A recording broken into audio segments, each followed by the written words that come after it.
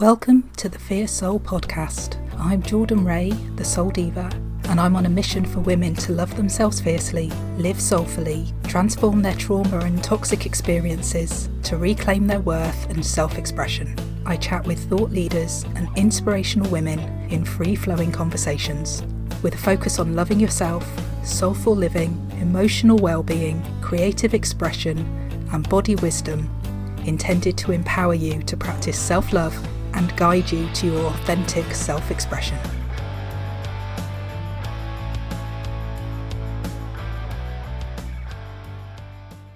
I'm joined by Jenny. Jenny, I am going to let you introduce yourself. Thank you. It's lovely to be here. And actually, so I'm Jenny Lucas, and I am the owner of Highlight Wellness. That is based around Reiki. I'm a Reiki master. I'm working with energy work. I am also a former full-time secondary school teacher of 16 years. And actually, I find that still a tricky thing to say because I only left the profession, if you like, at Easter after having been a teacher for 16 years. So I'm still working in education at the moment. In my day job, I'm working with the virtual schools now to support young people who are in care and need to access appropriate education to make sure that consistency continues for them in that situation. So that's been really interesting, and a route into pastoral care in a way that I had never experienced it before in my previous life, if you like, in secondary schools. So just kind of expanding the old repertoire and the day job. And then in Highlight Wellness, it's growing and expanding. It came out of me actually being signed off work last year and thinking I need to get out of full-time teaching. This is not doing it for my soul anymore. And going back to the fact that I had been a Reiki practitioner and was a Reiki practitioner for, a long time. 2006, I did my level 2. And actually what was needed at this time, sort of during the pandemic and then subsequently afterwards, was this idea of more healing and people being more compassionate for themselves rather than just the people around about them, and that compassion should start at home first, and then it can much more easily and quickly be spread out across the rest of the community and the world. So that's how it started. I've gone into coaching, but working with teenagers and coaching. And I think this is probably something we're going to touch on today in terms of self-worth and the self-worth of young people, and how if we can work with young people to help them understand what it is, first of all, and that their self-worth can come from within and should come from within, the sooner we can impart that message into those young people, the less likely it is that they will go on and develop more issues going forward in life. Both of us have come at this as adults, and at various points in the journey have said, wouldn't it have been nice to have known this 20 years ago, whatever. So to try and impart that knowledge out a little bit earlier is, I think, going to be a big and important step to, healing the world and going forward and creating a more pleasant environment for us all to live in. Absolutely. And I think when you were talking about obviously your background, and I actually forget how similar our backgrounds are in some level, because obviously, I worked with children and families for 20 years and around that abuse and trauma. And then, although my coaching has kind of been developing before the pandemic, obviously that final leap for me has also been during this. So I was just listening to that going, yes, we've both shifted, but bringing everything and all that experience that we've both got with us. And I think just thinking about some of the young people I would work with when I was working within CAMHS, and they're obviously trying to manage all this societal pressure, all this peer pressure. Parents don't always know how to support them and help them manage that. Yeah. And quite often, actually, like so many of us, have also had their own self-worth journey and are trying to manage their own self-worth alongside supporting their child. So just the number of layers is huge. Yeah. And that's the thing, it's thinking about where to tackle it from and to try and support in some way. And I found that in my own business, and as it's grown and changed and will probably continue to do so as time passes, it's the idea of working with the teenagers. And I like the idea of working with teenagers very much. Some of them are more open to it than others. All of them at the moment have got there because their parents have seen something that I've posted somewhere and gone, oh, we could use that. None of the teenagers have come to me themselves yet, and that's a place that I'd like to get to as we go through in the future, because I think that kind of consent issue is important. You know what I mean? We've all been forced to go places, do things by our parents that we didn't necessarily want to. So it'd be nice if I could start attracting the teenagers to come because they resonate with the things that I'm saying and they want to find out for themselves, rather than, you know, just like my mum said, I had to be here and that this might be good for me. But then also working with parents, and it's a fine balance, I think, working with parents to help them understand themselves as well, and how their interactions and influence over their young people is much greater, I think, than we ever give ourselves credit for as parents, until we look back and see the influence that our own parents had on us.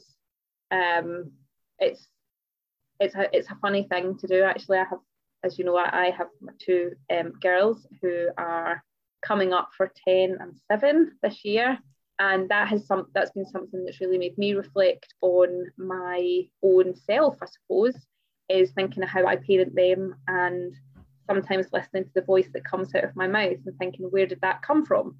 Why is that voice speaking? Whose voice is that? And where has this reaction come from? Why am I feeling this way? And that's still a mind-blowing journey to be on. But that question of why, that's something that I like to share with the young people is, you know, get curious about yourself, get curious about your thoughts and opinions. Like, why are you feeling that way? I am feeling this way today. Why? Where does this come from? Let's explore that a little bit more, because that is a key component to knowing yourself, knowing what your values are, knowing what you find important, knowing what makes you an individual, as opposed to just, you know, being a teenager or a girl or a boy or non-binary or whatever it is that you would identify as. Like, you know, there are inherent things within you that make you an individual. What are they? How do we find them? Where do they come from? And knowing the influence that comes from so many other places. We're made up of little parts of so many other people's opinions and voices and experiences. It's quite fascinating, actually, when you start to delve into it. But it's so huge. And there were a couple of things came to mind as you were talking. And one was thinking of my own journey, which I know I've, you know, for anyone that's followed me, they will have seen this in my post before. But, you know, when I was about 2021, I was definitely seeking my self-worth in inappropriate relationships. I didn't know that at the time. I didn't have that awareness or that insight. I can look back now and go, that's definitely what I was doing. It was needing that external validation. And so actually to have been able to have some of those conversations before, and at least have the awareness, even if, you know, the solution wasn't there, at least have that sort of understanding would have been one step. And I was also thinking, when you were saying obviously about the consent and the young people coming on their own, and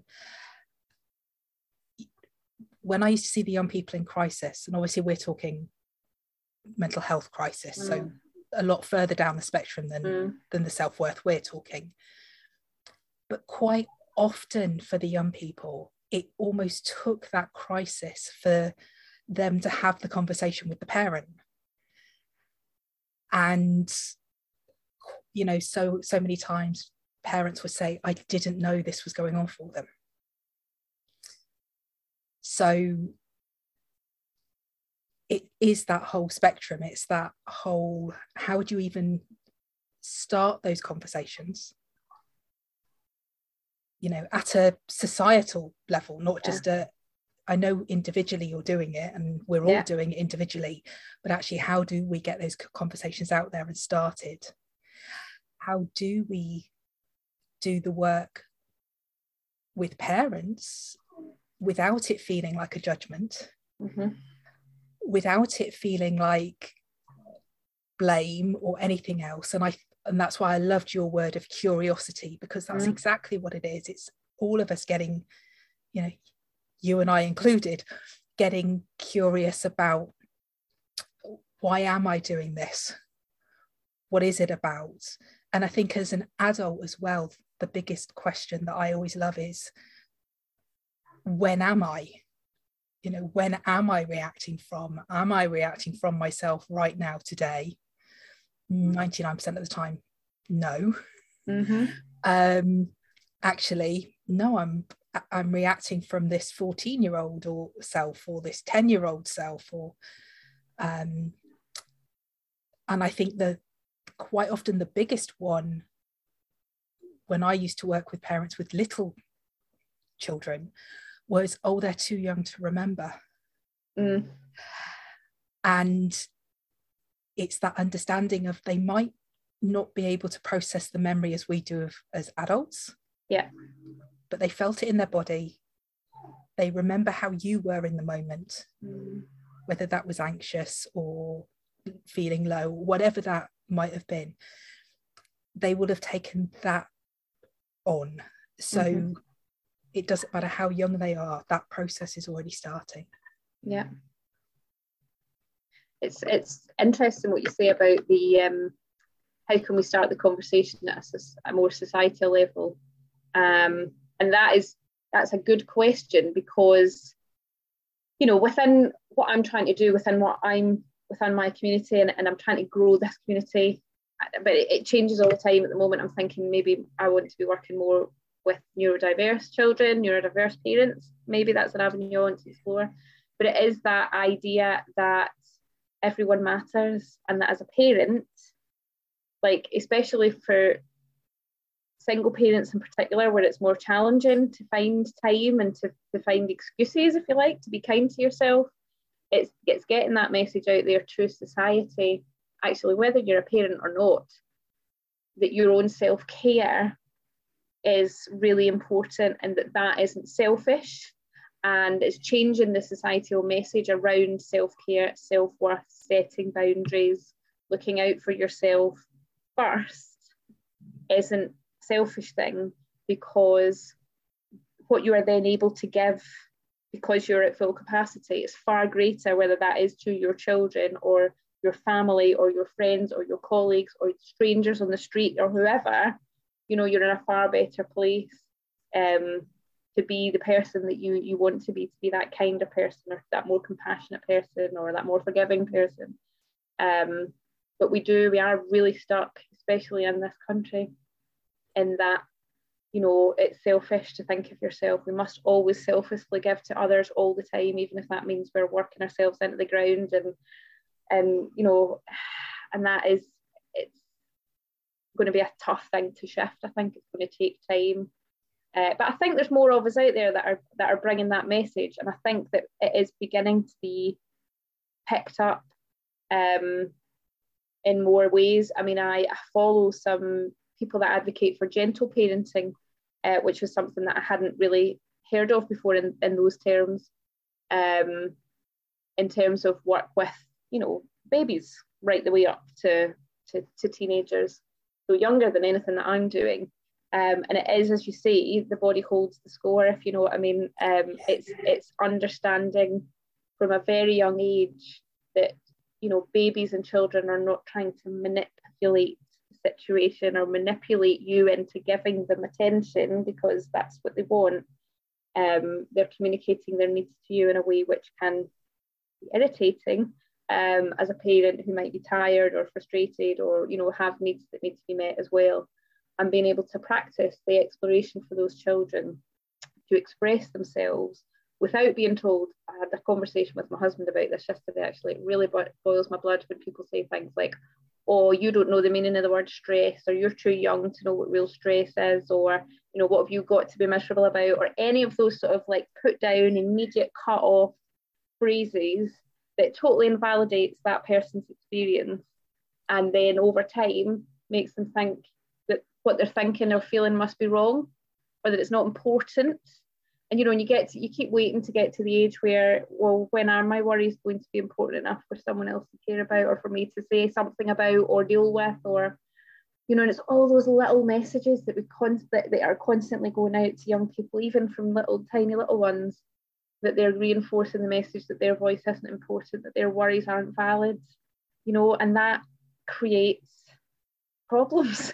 It creates issues going forward. And being able to hold space for people to have feelings and know that feelings are important, especially for boys, or people that identify as male in some way.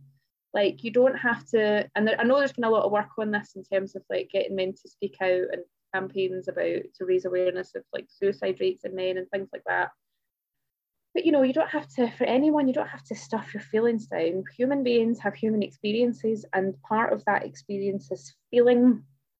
And we label these feelings good feelings or bad feelings, but they're just feelings. You know what I mean? And you're feeling them because they're a reaction to something, and that's not necessarily a good or a bad thing. It's a way for the body and the mind to process experiences that they've had, and to deny yourself or anyone else to express those feelings in a healthy way, obviously, is really, really impactful going forward, I think. Absolutely. I think thinking about everything you were saying about children and their behaviour is signalling a need. Yeah. And I think quite often what we forget, actually, we still do that as adults. Yeah. That when we haven't learned that our voice is important, or when we have learned that you have to behave a particular way in a particular situation, if that's what's been, you know, put in place growing up, that still comes out as adults, and it leaks out. It's that bit where you suddenly find you've snapped, or you've suddenly responded in a way you don't normally respond to other situations. And actually, it's because that's never been dealt with. It's never been brought up and worked through and supported. And I think certainly for women, you were obviously talking about the emotions of boys or anyone that identifies as male. And I was thinking for women, and I will select women in particular for this one, anger is so often seen as an emotion that women shouldn't express. Yeah. And we have never been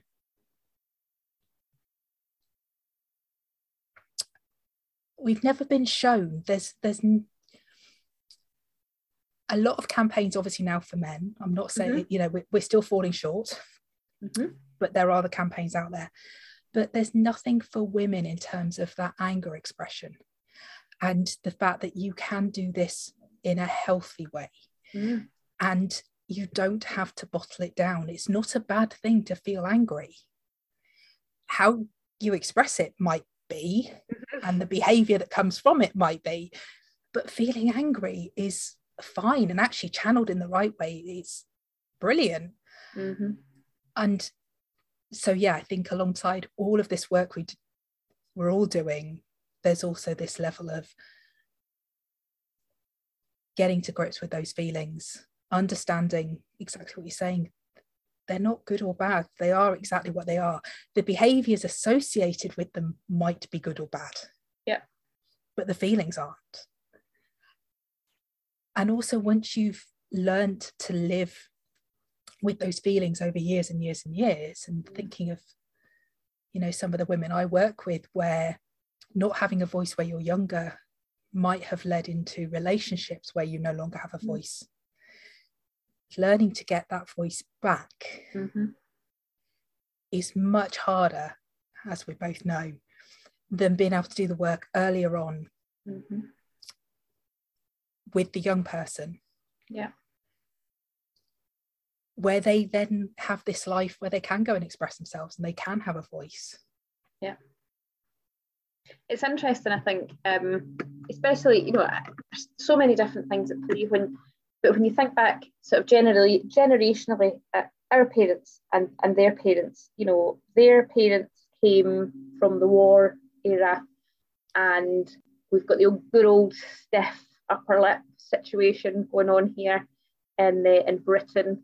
And it was kind of like, we're all in this terrible situation together. We're just going to have to, like, come on, the wartime spirit and all that. We get through it. And that was kind of like the societal message.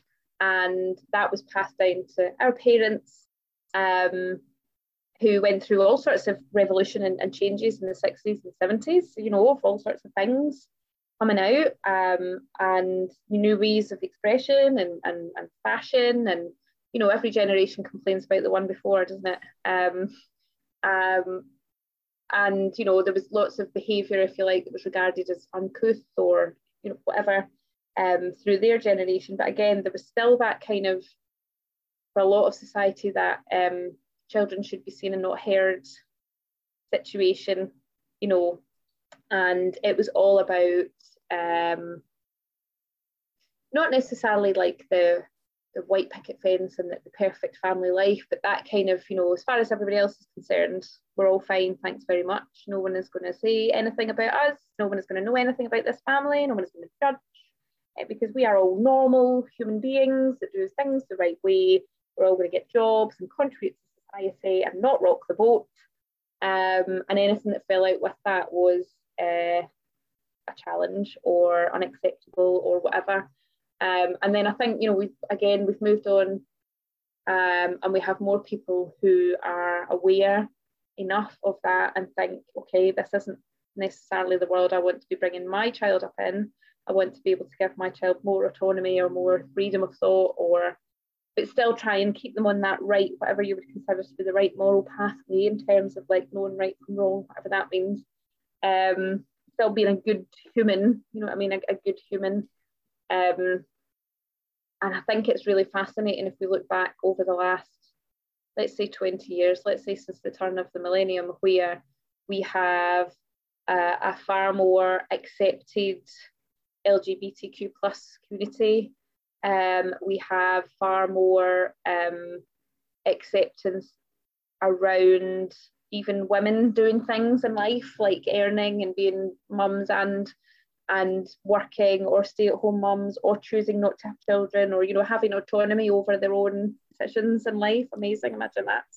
And more recently, we have more exploration of neurodiversity, and actually people who can't conform to the normal box that we're all expected to do so in society, and being accommodated in some way in order to help, you know, everyone to be able to make a valuable contribution in some way or another. And that's, I think, all of those things still have a way to go. We're by no means a perfect utopia yet, but just having the space and the freedom to be able to, in a lot of ways, come out and say things like, I have ADHD, or I think I'm trans, or whatever it is, you know, I want more money at work because I'm a woman and you're getting paid more than me, like whatever, you know, to have the knowledge that you have the right to do that, like that's an okay thing because you think it, and nobody else has to think that's an okay thing for you to have permission to do that. Like you can forge forward for those things is a beautiful thing, and not something that lots of other countries have. You know, there's still plenty of other places in the world where we're not as far ahead, if you like, in terms of where we are at the moment here, although you know, there's still plenty to do. And I think that comes from empowering people to have that confidence in themselves, that what they think and believe about themselves is right. Yeah, absolutely. And I think, isn't it great when your thought comes into your head and then just flies out the other way as you start to talk? It was when you were talking about having the voice, it also made me think about, actually, in the last 20 years, we've also had a lot of people speaking out as well. Yeah. A lot of celebrities. Yeah. So obviously we've had a lot of the men speaking out about their mental health. but we've also had women speaking out, because I think there's also been, for those that are mothers, you know, postnatal depression and the impact of that and what that can mean on both mother and child. That's now not just more understood, but spoken out about. You know, we hear of it more. But also we hear of people talking about actually having the life that you do want. And that I think alongside all the changes, as well as having the voice, we're now in a society where it's not you go into whatever role it was at 16, 18 and work there for years.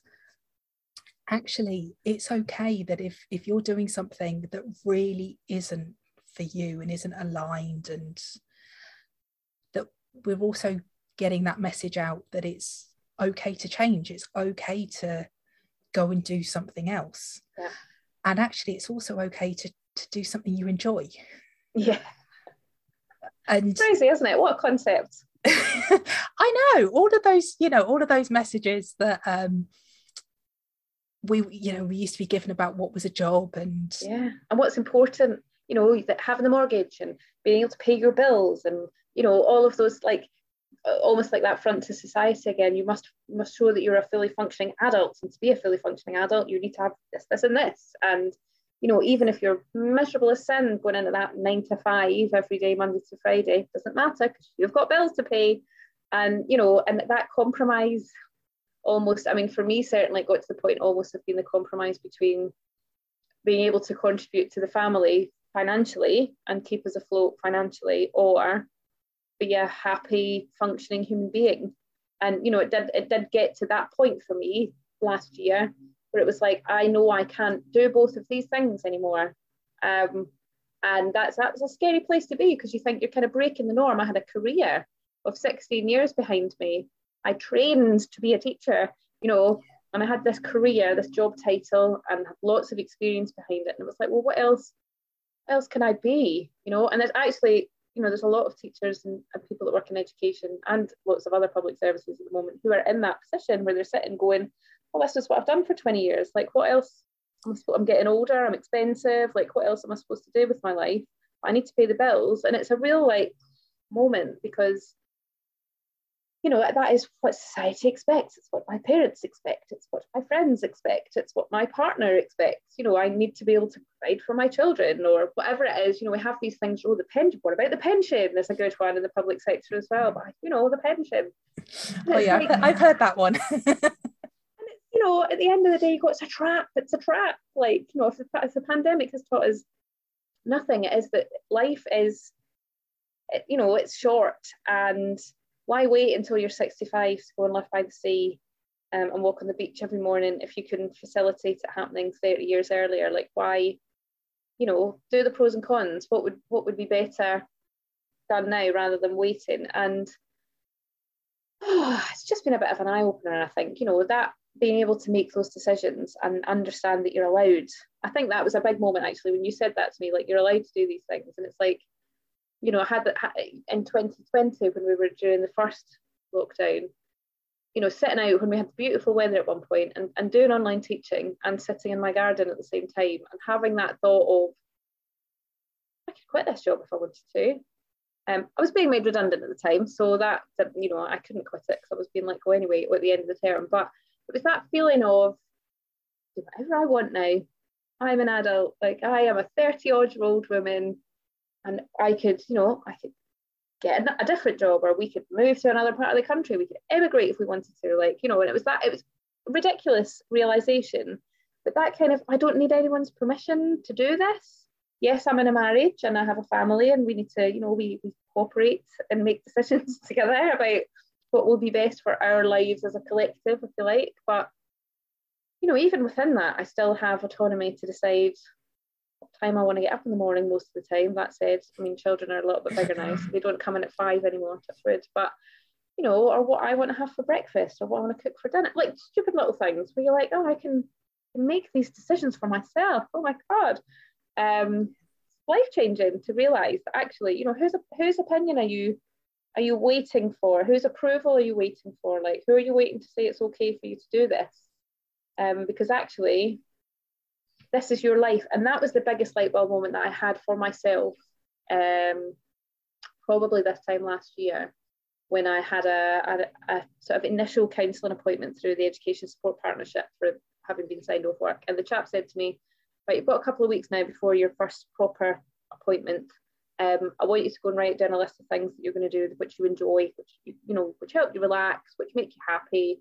To just try and chill for the next 2 weeks or so. And I literally laughed down the phone at the chat. I was like, what do you mean? Like, do things that I enjoy. It was like he was speaking a different language. I was like, I don't know what to do to relax. I don't know what relaxes me. I don't know what I enjoy, what makes me happy. I don't know. And it was kind of, it was as I was reflecting on that in the days that came afterwards, and I was like, how ridiculous that at whatever age I was back then, when was it? I don't know, 30 something, that I am a mother to 2 children. I'm married. I'm a professional woman. I have a mortgage. I have all these things that society told me that I needed to have to be a functioning human being. I don't know what makes me happy. I don't know how to relax. I don't know what I enjoy. What a sadness. How sad to have got to that point, in my life and have no idea about any of those things. What is the point of living? And it's astonishing how many people you say that to and they go either, I do these things and I do this, or they go, oh God, yeah, I didn't like that before. I don't know what I enjoy. And it's like everybody's sort of waking up from a simulation and going, we can do things that we enjoy. Like, wow, what a revelation. And I think there's a misconception as well that these things have to be big. It's like going away on holiday or going and doing an activity and it costs money and it takes time or whatever it might be. And actually, one of the coaches that I've worked with, we had to create a joy list. Every day it's find 3 things. Well, those 3 things might be sitting quietly with a coffee in the morning, even for 5-10 minutes, or spending time journaling or getting out and walking in nature or on the beach, whatever you enjoy, quite literally. And I love, the other thing that I love is a different coach who talks about taking a joy break, and they quite literally set an alarm in their phone. And for me, that's always a dance break. That's what brings me joy, but it doesn't have to be for everybody. Yep. And it's literally, if you're just in your normal routine, the alarm goes off and it's like, what can you do for 5 minutes that brings you joy? Yeah. But this goes back to the permission giving. This goes back to allowing ourselves. And interestingly, while you were talking as well, I was thinking about how we just learn to accept our limitations as well as what we're allowed to or not allowed. And it was actually a friend I was talking to recently, and she has given me permission to share this before I say it.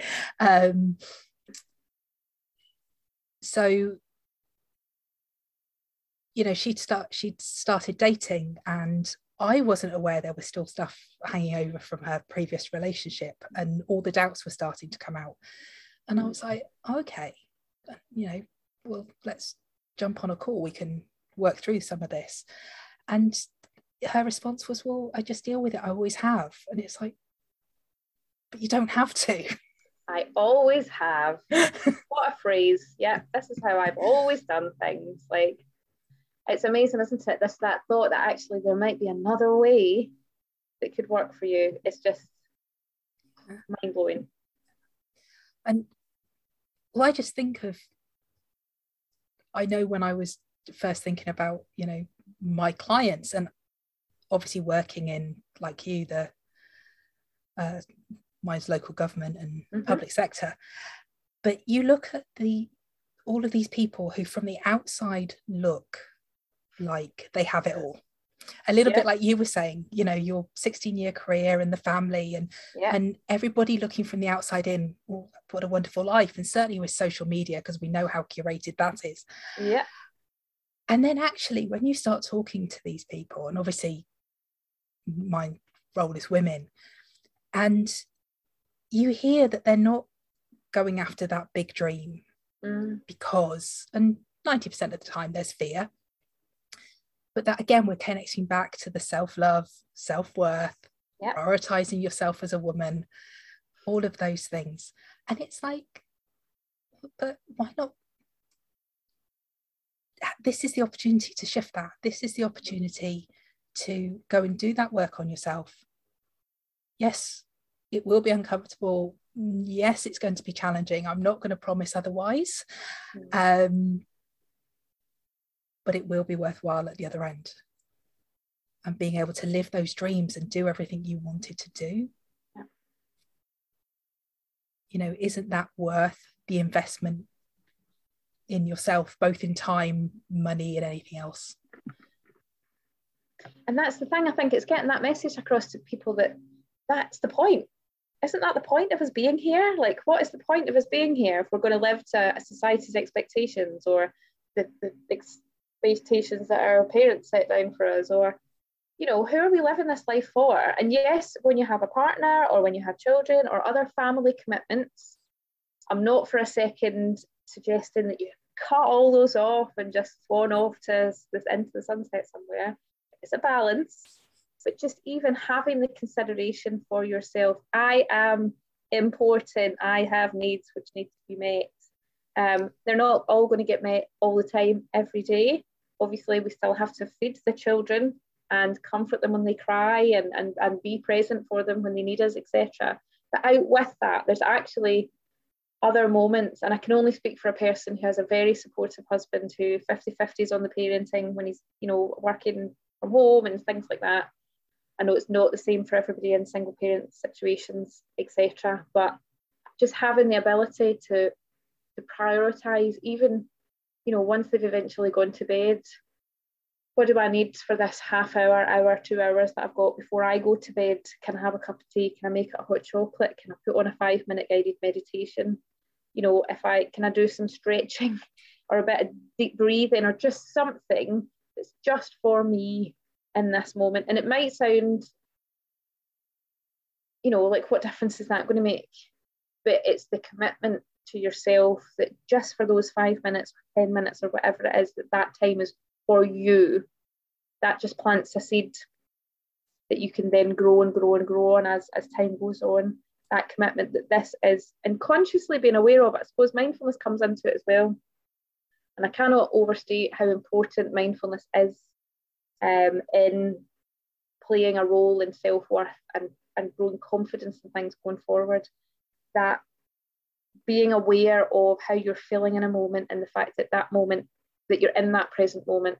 I take, most mornings I will get up before everybody else because I choose to, because I get that 10, 15, sometimes 20 minutes before I have to start getting the kids up or getting ready for work, where I can do a bit of Reiki for myself, where I can listen to a bit of Abraham Hicks or do a little guided meditation or something, and appreciate the stillness, the fact that there's nobody else up, dog is quiet, everyone is asleep, no one needs anything from me in that moment, no one is telling me anything, asking me anything, looking for anything, breathing too loudly near me. Like, there's none of that is happening. And I get to have that. I've given myself, by getting up 20 minutes earlier than everybody else, I've given myself that space. And it doesn't necessarily mean that I'm a calm Zen person for the whole day, but it's that commitment every day to having allowed myself that space that is really important for my own understanding that I'm an important person. And actually, you know, these children, I'm their mum, they see me as their mum because I am, but it's weird trying to flip yourself around, I feel like, and see yourself in their eyes. But like, being able to show yourself that commitment then teaches them a lesson that, you know, mum thinks that she's important, it must be important to think that you're important. So they then consider themselves and what their needs are. And it's all that little trickle down effect. It's that what we are presenting for our children, and being able to take that space, or being able to say, you know, I'll talk to you about that in 5 minutes, mummy just needs a brain break, or whatever it is, so that you are calm, or and able to then give them a little bit more of what they need, rather than maybe overreacting in a situation and having to apologize, or, you know, it's all of those little things are showing them the way of how to treat themselves also. You know, you want to be selfless for your children, you want to provide the best life for them, you want them to be happy all the time and cared for and all those things, but you are also their blueprint, I suppose, for becoming a human being, an adult, a parent themselves perhaps one day, and they get from you all of those messages. And if you're constantly putting yourself out for other people and them, then they learn that that is how to function as a human being, and that their needs are not important, and that is wrong. It's wrong. Like we're back to the oxygen mask analogy, you know. Yes. Put your oxygen mask on first. And I was thinking, as you were talking about, absolutely, there are single parents out there, and it might not be half an hour might not be a realistic priority. Yeah. But it is still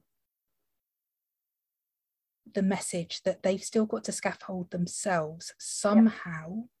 And if that support isn't around them, how can they get that support to be able to have moments of joy in their day? Yeah. You know, obviously once children are at school, I would hope that, I mean, even if it's listening to your choice of music in the car, or, you know, having time for a coffee that hasn't gone cold, or whatever it might look like. I know it's unlikely to be big things, but actually build those in, that you have every right to have those built in. Yes.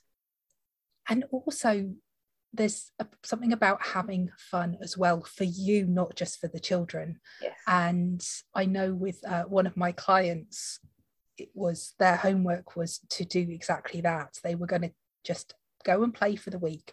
They do have a little person, but the choice was for them, the intention was for them, not for their little person. And that's what they did. And it's like, just go and do it for you, not because you're taking your little person with you. And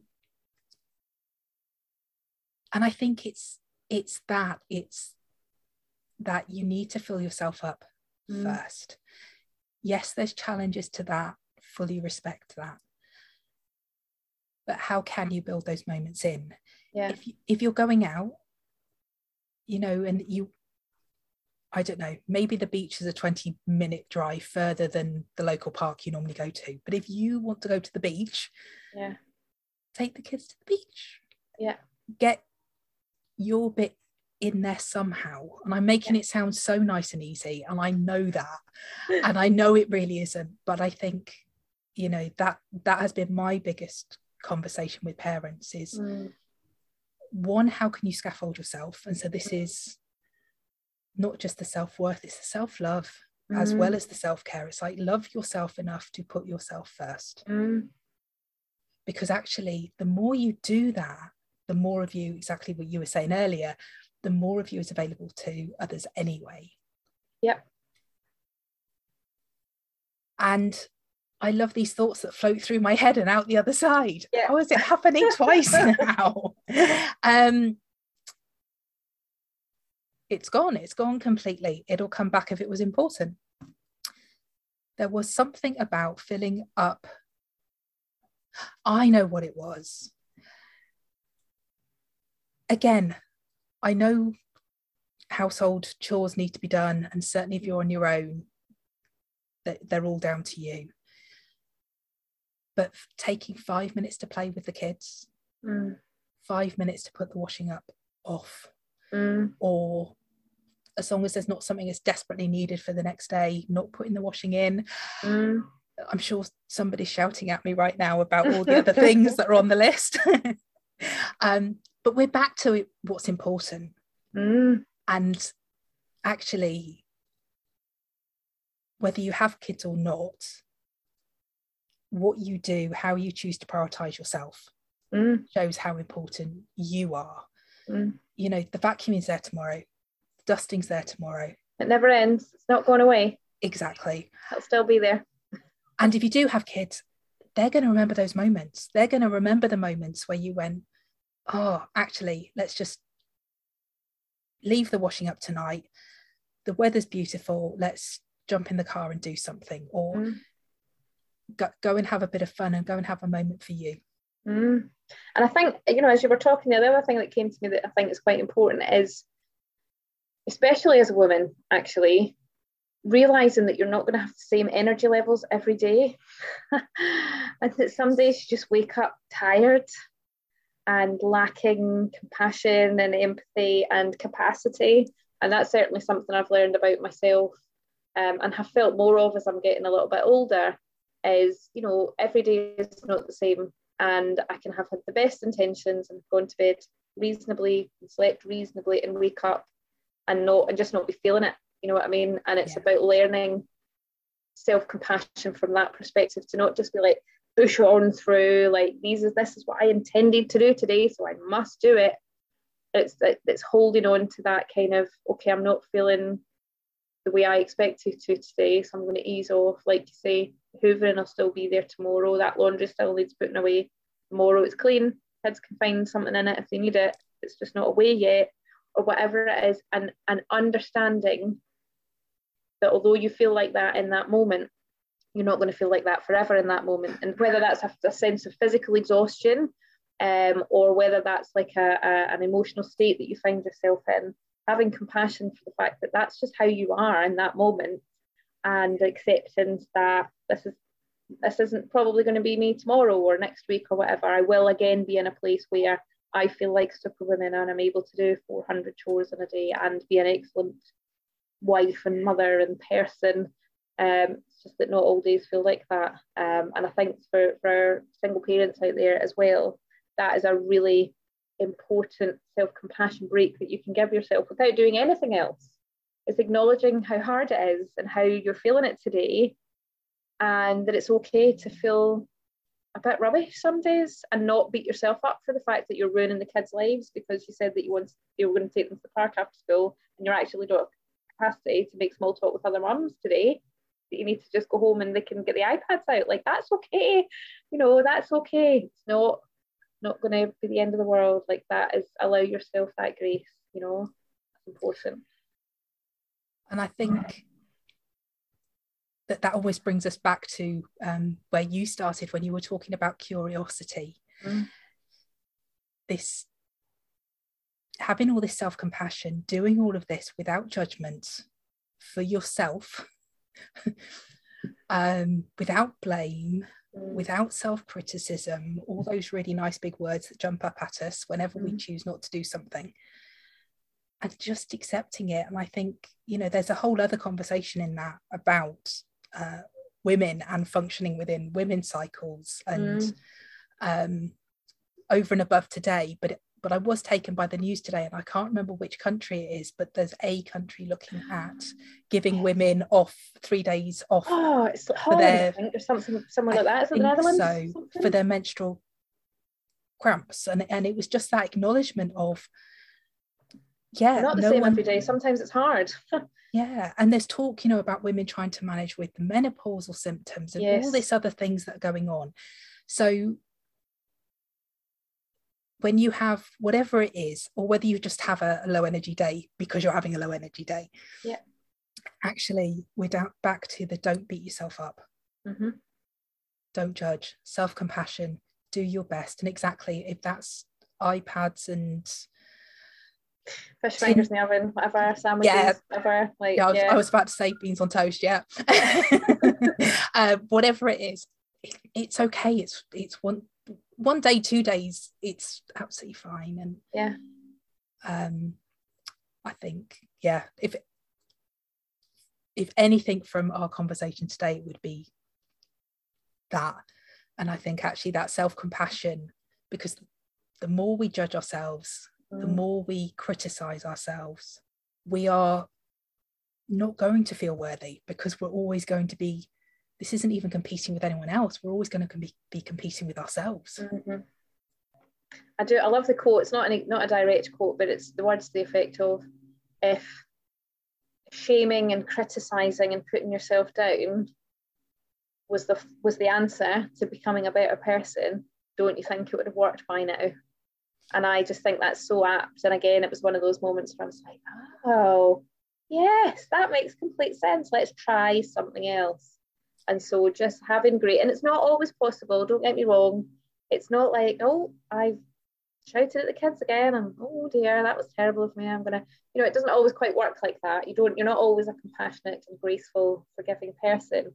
But it's working again, it's being mindful and working on the premise that you are becoming more so with every interaction, with every experience.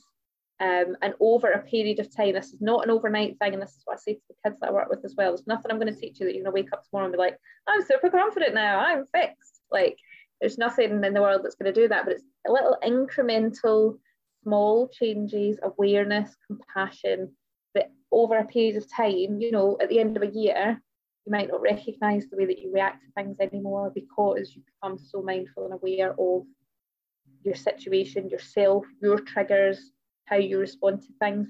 And if you're in a family where you've got children, they will have also picked up on that, and maybe dynamics will be different from that perspective as well. So it's all a long-term game. Absolutely. And that kind of feels like a good place to end it. Is there anything else that you'd like to add before we finish?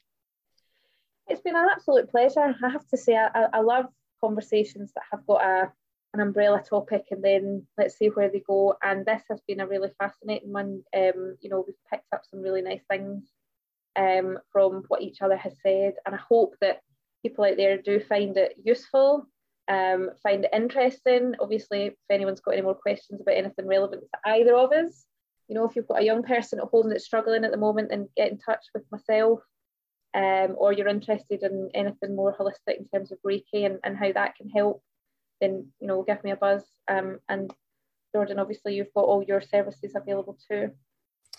I have, and I'm a click a link in my bio. Perfect. Well, on that note, we'll leave it there.